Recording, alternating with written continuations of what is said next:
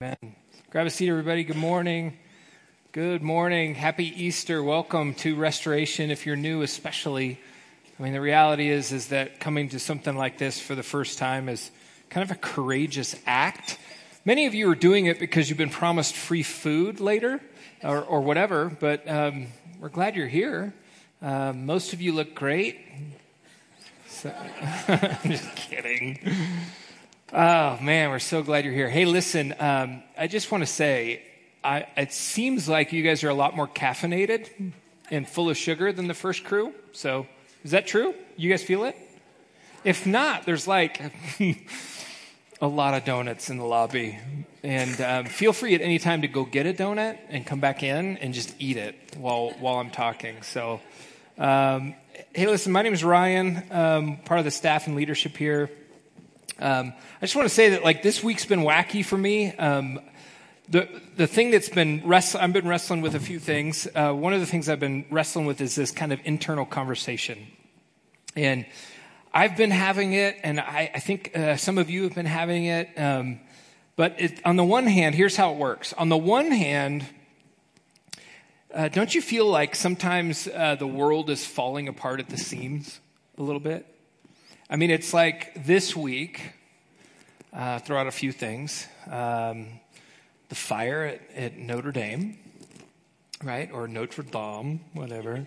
There's that fire, and everybody, it was a big moment. Then you have our government seems to be working great. And then, right, and then for those of you, if you maybe know what's going on, but 20 years after Columbine yesterday, and then this week, this gal flies in from Florida, and it's just a tragic thing this week.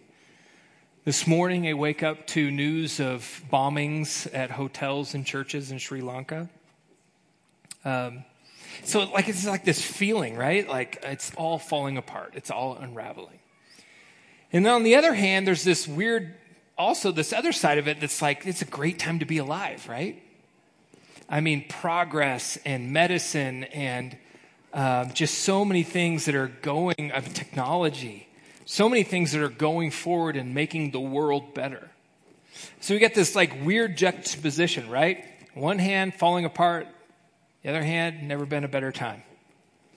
And what's interesting is we've had some conversations about secularism as a church. We've been talking about this idea of a society and a world that is trying to create, right, a utopia without God on our own, just doing it our way. And religion is in decline. People going to church is at the lowest level ever. It's not necessarily a bad thing. But just hear me out. Decades ago, there was a philosopher and theologian named Lesslie Newbigin. And Lesslie Newbigin actually said this. He said, secularism will eventually expose itself as the untrue story it is. He said, at some point, it will run out of gas. At some point, all we'll be left with is Christ. And I'll explain that here in a bit. But he even said that the church universal, will actually come face to face with its own letdown and disappointment. And I think we're decades later, and I think those words have been really prophetic. We put our hope in a lot of things. We put our hope in science to arrest global warming. Put our hope in the school system to fight poverty. We put our hope in psychology to help us get through mentally and survive emotionally. We put our hope in Washington, D.C. to pull us all together. We put our hope in Hollywood to make us feel happy.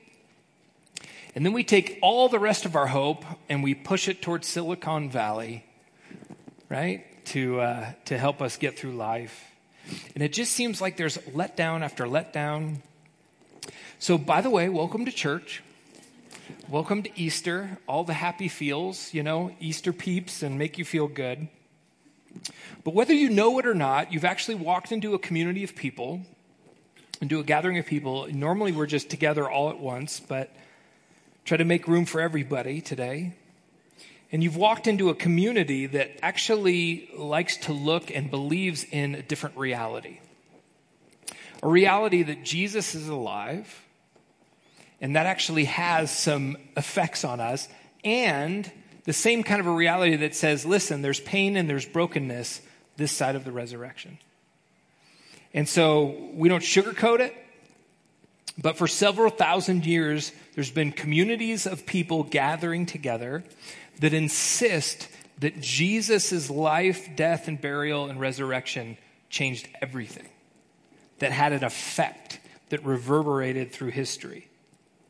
And when we trust that story, something happens in us. Something changes in us. Something is unleashed and unlocked in our hearts. And we're one of those communities that believes that. But back to this debate, internal debate. I think it's an internal debate that we all have tacitly in our heads and in our hearts. On the one hand, the world's falling apart. On the other hand, it's a great time to be alive. It's just like this weird thing happening. And it's not necessarily like a water cooler conversation, but you can try this out later on family and friends, like see what they think. You know, just ask them, is the world falling apart or is it greatest time to be alive? Which one do you side with? 71% of people polled said that the world is getting worse. And what's interesting is sociologists and philosophers at a higher level are writing big, huge amounts of work on this and doing study after study. And on the one hand, there's some in that sphere that actually have the argument that the world has never been better. There's a guy named Johan Norberg who wrote a book called Progress. And he says, actually, no, the world is getting better. Civilization is getting better. And what he's done is he's tracked data for availability of food, for clean water, for literacy, for sanitation, for life expectancy, for poverty, for violence, and for freedom and equality. And he said, here's the point. Every single category, we're at an all-time high. Like everything is getting better.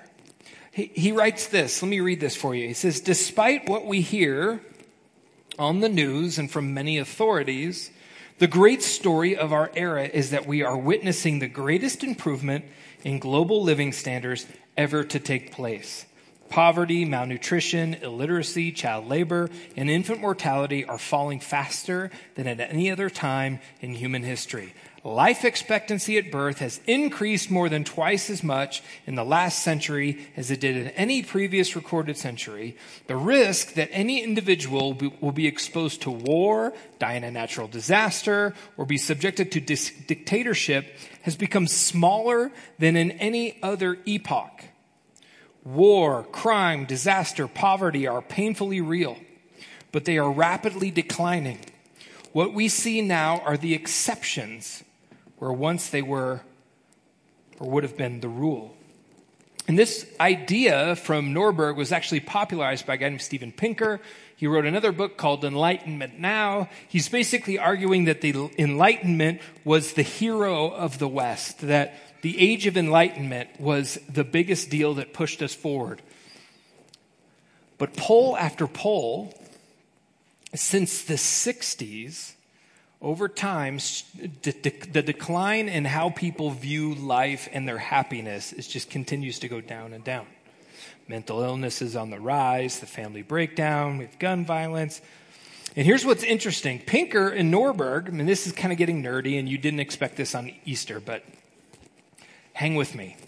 Pinker and Norberg, who believe that everything's is better than it's ever been, actually say the problem for us is that you and I have a news addiction, and that the news media has told us that the world is getting worse. And because bad news and tragedy and scandal sells, and we have availability of it all the time, that we just get this sense, right? That it's all coming apart at the seams. But he says the data points to something different. I mean, for instance, if I was to, Elliot's standing up here singing, leading worship. If I was to tell you that Elliot does this on Sunday, but secretly he's an arms dealer on the side, okay? And that those cases he drags around are really just like stolen arms and RPGs, and he's making all of his money on the side. And if that hit the news, what do you think the news would be? Church in Arvada, worship leader sells arms, whatever. And it would just be like all over the place, right? He doesn't do that. But here's the thing. What I'm telling you is that would be the news. And yet, if a family is saved from homelessness and a child is adopted and someone is healed and a marriage is saved and someone overcomes addiction, we actually have to stand up here on stage and talk about that. Because that doesn't sell. I took a break from news for a few weeks ago. It was glorious. It was really hard at first. I think I told some of you about it. It was there's this knee-jerk addiction. There's actually almost like a memory in my thumb of where the news app is on my phone, right? And I kept going there, just intrinsically. And once I cut news out of my life and spent time just being grateful for the people and the stuff going on in my life and in my world, it changed everything for me. And then I came back to the news, right? And there's a heaviness to it. So there's a group that says it's never been better, and then there's this counter argument. There's a guy named Andrew Sullivan, and he actually counters Pinker in an essay in the New York Times, the New Yorker, and the title of his article is "The World is Better Than Ever, Why Are We Miserable?" And he says this: as we have slowly and surely attained more progress, we have lost something that undergirds all of it. Meaning, cohesion, and a different, deeper kind of happiness than the satiation of all our earthly needs.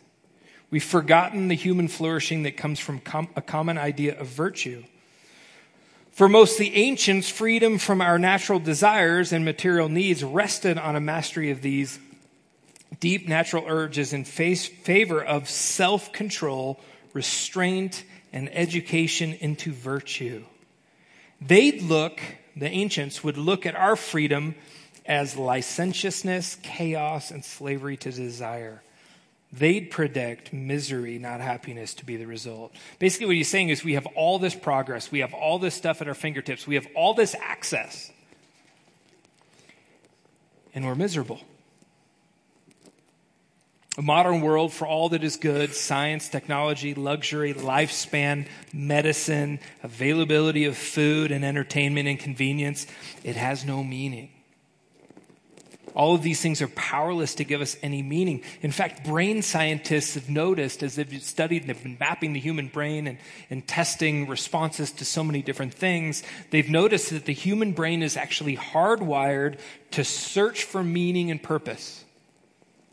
It's like default in us to search for a meta story to insert our micro story into. That's what they're seeing. So here's my point. Finally, he's getting to the point.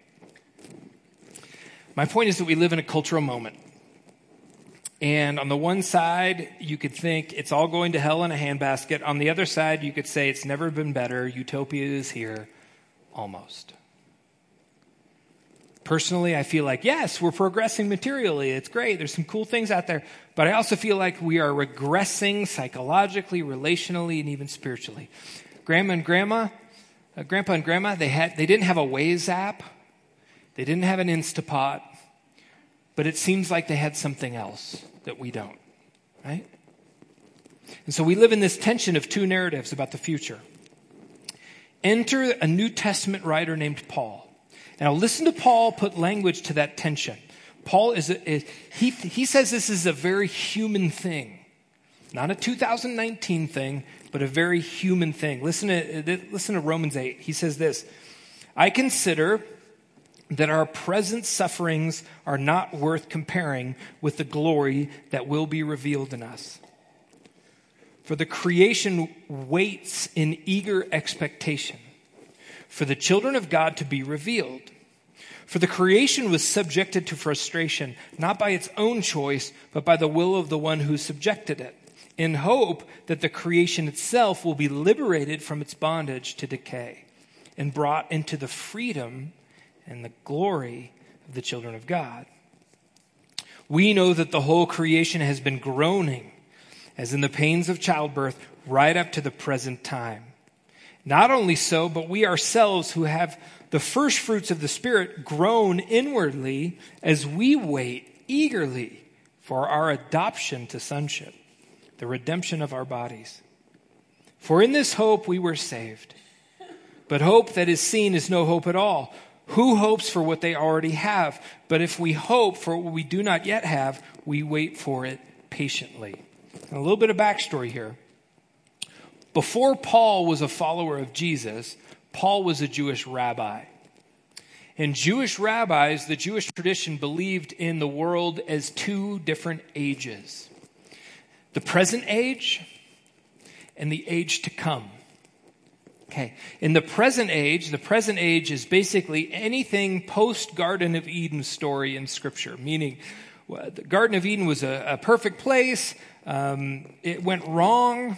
After that, and throughout history, we have war, genocide, murder, fear, all these things compiling on each other in the human story. We have evil, injustice. We have spiritual evil, personified evil, material and immaterial, just things happening around us. That's the present age. Then there's the age to come. And Scripture tells us that the age to come in the future is marked by the exact opposite. It's actually a place where there is no evil, that the kingdom of God flourishes, that everything is right, everybody's in right relationship with each other, with God and with the world. And Jewish rabbis believed that between these two ages was a seam. And this seam was called the Day of the Lord, or Judgment Day, or Yom Yahweh. Now, when you think of the word Judgment Day, what you probably think of is something negative or something kind of Schwarzenegger-y, right? Or both. But Judgment Day is the day when everything wrong is set right, okay? Everything in disarray is put back together. Everything broken is healed. And so if you were a poor person under oppression, you prayed for Judgment Day. You prayed for everything to be made right. You prayed for rescue. You prayed for relief. And so the resurrection of Jesus messed all of this thinking up. Present age and the age to come, and a seam between them. See, the Jewish rabbis had the expectation that the resurrection of all humanity would happen with Messiah at the end of history. Right? So instead, they got a resurrection of one man in the middle of history. And it messed all this up. And so there was kind of a twist in the plot. Any Lord of the Ring fans in here? There was about 12 at the first service. There's a few more. J.R.R. Tolkien wrote The Lord of the Rings. If you've only seen the movies, take the summer and read the books. There's so much more. It's so much better. He came up with a word called Eucatastrophe. And we all know what catastrophe is. But EU, the prefix of that is called good. It's good. Good catastrophe. He came up with this kind of definition for it. He said it's a sudden and favorable resolution of events in a story. A happy ending. The point is it's a sudden resolution of events. Basically, he went on to say it's a story that pierces you with joy that brings tears. So in Lord of the Rings, if you remember, you think it's not going well, and all of a sudden Gandalf is back, you know. And in an interview with Tolkien, he said that Easter was the greatest of all Eucatastrophes. And Paul was one of the first Jewish rabbis to work out the implications of Jesus' life, death, and resurrection. And it kind of messed with his worldview, right? Present age, age to come, seem in the middle. Paul's like, wait a second. What does this mean?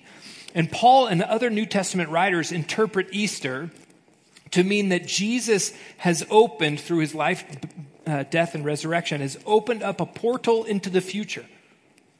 Meaning that in doing so, Jesus dragged the age to come, into the present age. Meaning he pulled heaven, crashed it into earth.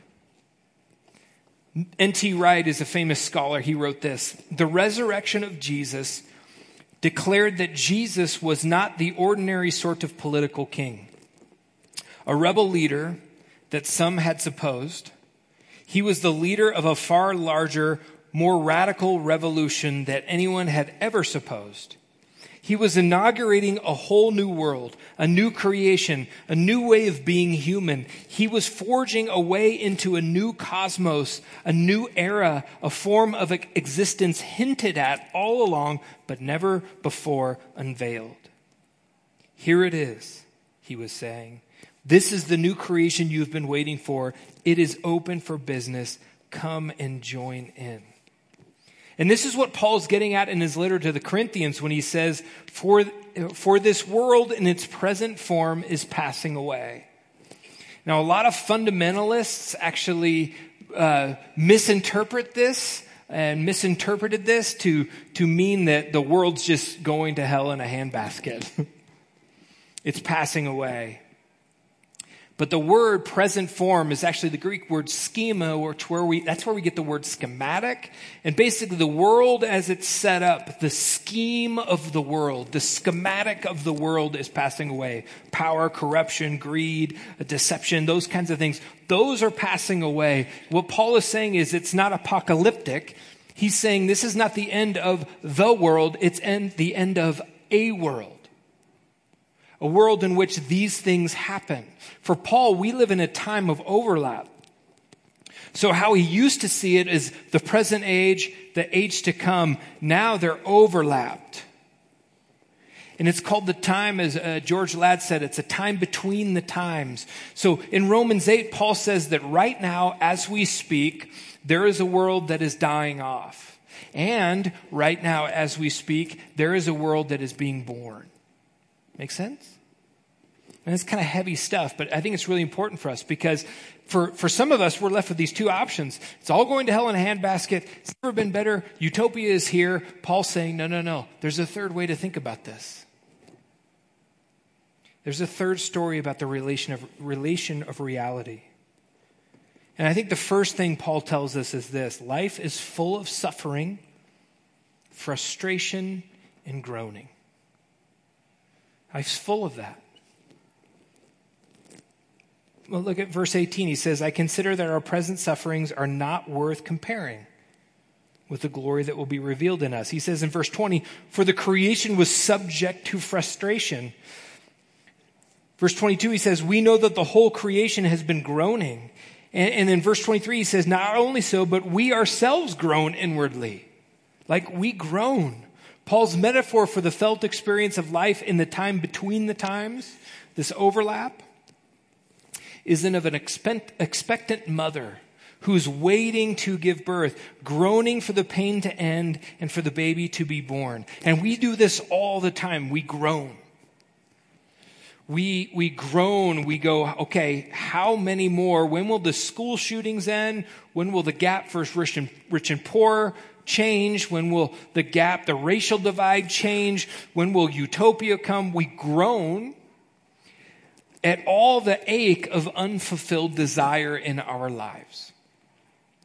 Karl Reiner wrote, in this life, all of our symphonies remain unfinished. Now, I don't know if you feel that way, but no matter how much money or no matter education, college education, no matter how many lattes you drink or how many experiences you have or how many places you travel to, no matter how good things are, it always remains and feels unfinished, right? There always seems to be, and maybe you have a dull ache in your life over a relationship or a marriage or a child or the death of a dream or the regret of a past in your life, and you're here and you're groaning. and you're frustrated. And I just want to tell you, welcome to being human. That's part of Paul is like really real and authentic here. He's just like, that's part of this journey. That's part of this life. And no matter how hard we try, the West cannot seem to figure out how to handle it. And the Enlightenment has not been able to solve it. And sure, here's the thing. We can mitigate it. We can mitigate it through technology. We can mitigate it through progress. And we can even ignore it through Netflix. You know what I mean? The dull ache. We can do that, all that stuff. But we can't stomp out the ache. We can't get rid of it. Because to be human is to bleed. To be human is to hurt. To be human is to die. And Paul is brutally honest about the human condition. And if you're here and you're aching for something better, you're not alone. But then he goes on and he says the main problem of the world is the human condition. And I think this is so true. It's not this political party or that political party or immigration reform or North Korea or modern country. It's all that's a problem. No one laughs at my country jokes anymore. All that's a problem. I should stop those then.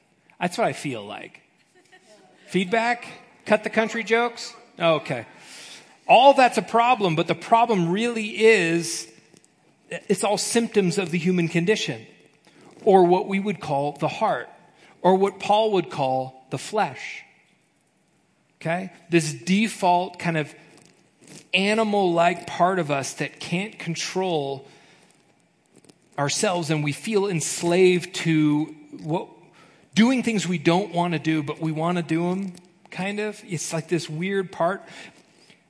Most of us grew up with a humanistic anthropology, meaning we're all born beautiful, wonderful little children. We're little snowflakes, but we're corrupted by everybody around us. And so the problem is external, not internal. And as we grow up, if we just get the right candidate or the right legislation or the right iPhone app, that we can fix it. But secular anthropology is actually learning that this isn't working. Take a look at this. This is Jordan Peterson. He's not a Jesus follower. Look what he writes. If society is corrupt, but not the individuals in it, then where did this corruption originate and how is it propagated? Right? I mean, even people in higher levels of science and philosophy, evolutionary psychologists like Jordan Peterson are saying the data is in, there is no question, something is not wrong outside of us as much as it's wrong inside of us. Or is that famous line, we have met the enemy and he is us. Paul says in verse 20, for the creation was subjected to frustration. And he says in 21 that the creation itself will be liberated from its bondage. So this idea that we're not the only ones frustrated, creation itself is frustrated. Creation all around us is frustrated. And so many of us want to save the world, and that's not all bad, but we also need to be saved. Something needs to be transformed inside of us. We need to be saved by something or someone outside of ourselves. And it's not a new philosophy, and it's not a self-help book, and it's not new medication. We actually believe it's Jesus of Nazareth. And Paul gets onto his main point, which is the main hope for the world and the human condition is resurrection. Verse 22, Paul says, we know that the whole creation has been groaning as in the pains of childbirth right up to the present time. And not only so, but we ourselves who have the first fruits of the Spirit, we'll get into that in a second, groan inwardly as we wait eagerly for our adoption to sonship, the redemption of our bodies. That line, the redemption of our bodies, it's actually code language. It's actually a nod to resurrection. And not Jesus' resurrection, our resurrection, which is kind of mind-blowing stuff. And a lot of people, especially people in the church, believe that their life is a two-step process. Life on earth, like we're all experiencing it right now, right? and then life after death. So whether you believe in heaven or hell or nothing, okay? 2-step process. Scriptures tell us that it's a 3-step process.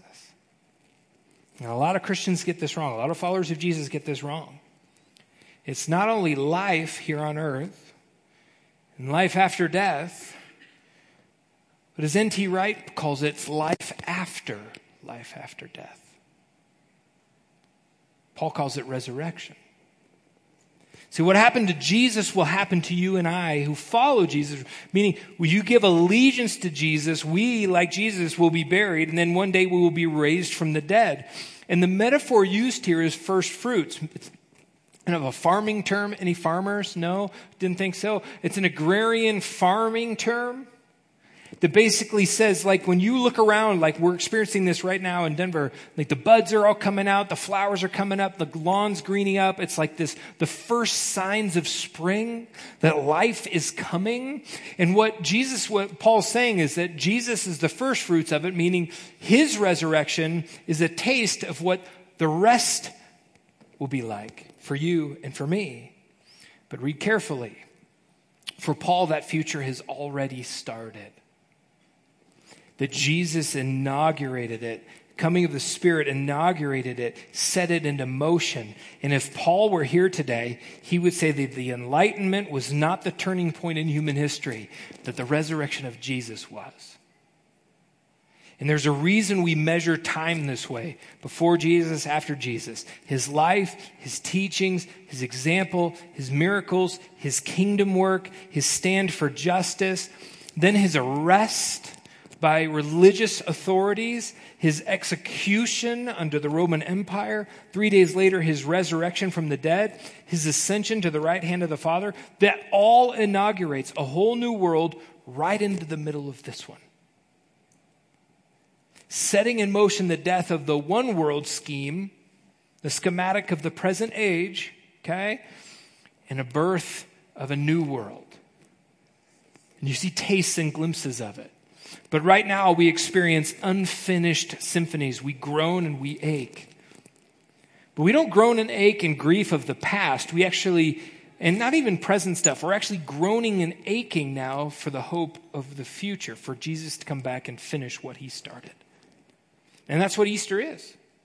Easter's not a look back thing, it's a look forward thing. And we celebrate, but we also groan. We are in that middle part where there's tension between this world and this world. And the aim of our futures, right, is the return of Jesus making all things new. That's what Easter is. And it's the first time you're hearing that. There's a lot there. I get it. You're probably like, really? Wow. But you might expect, that idea of a groan and an ache is pretty universal. And the invitation for you has always been and will always be to join the story of Jesus. To insert your micro story into the macro story of Jesus. And a lot of times, the conversation has been, especially for American Christians, has been do your life however you want, show up at church, and add Jesus to your life, like a little shot in your latte, right? But that's not what's happening here. That's not what Paul is talking about. Paul's vision for the future is not you doing better. Paul's vision for the whole cosmos is it being set free from groaning. The invitation for you is the same pattern of life as it was for Jesus. Death, burial, resurrection. Death, laying down and surrendering your old patterns, our old patterns of life that matches the present age scheme of life. Laying those down, surrendering those, asking forgiveness, repenting of those things. The burial of Jesus that you and me, we together, we wait and we trust that all we are and all we want to be is actually into the love of God. And then resurrection, a new way of life that we can begin to live now based on the teachings of Jesus. us a new spirit, a new infusion in our life, a spirit in our life that is actually pulling us towards the future, the age to come, and not stuck in this old way of thinking. We would match the new world that is breaking into the present one. And so that's the invitation. And that's just simply our invitation. That's all we announce here. That we want to invite you into a family that says yes to that. John calls it life that is truly life. Jesus called it eternal life. Better translation of that in Greek is actually the life of the age to come. So when anybody ever says eternal life, that's the life of the age to come. Not a ticket to heaven, but an invitation to a life of the age to come in the present age. Right? And all of us are invited to that no matter who you are or how you show up today. And so this morning, as the band comes back up, and as it sounds like there is serious sugar going on next door, for you parents, the age to come is breaking into the present age right now. The invitation is that maybe for some of you today, you've never heard it that way. You've heard it that you're a horrible person and that you need to get your act cleaned up and you need to figure this out. And by coming here, you're just gonna feel shame. No, I want you to hear the invitation of Jesus that says there's a fuller version of life. There is ache and groaning here, but there is a full version of life through me for you. And maybe for some of you, that's just that part where you just got to go, okay, I'm ready for that. I want to lay down this life that I've been trying. It's just broken and messed and achy. And I want to pick up this new version of life that only comes from Jesus. And so for some of you in the room, maybe you're just like, hey, I'm not willing to do that yet, but I'm willing to kind of investigate more. Like, I just want to be around this and hear about this and wrestle with this. This is a community of wrestlers. We're always wrestling and wondering and asking questions and reading and figuring this out. And we just want to invite you to do that with us. And so let me just pray. And wherever you're at, just follow along if you'd like.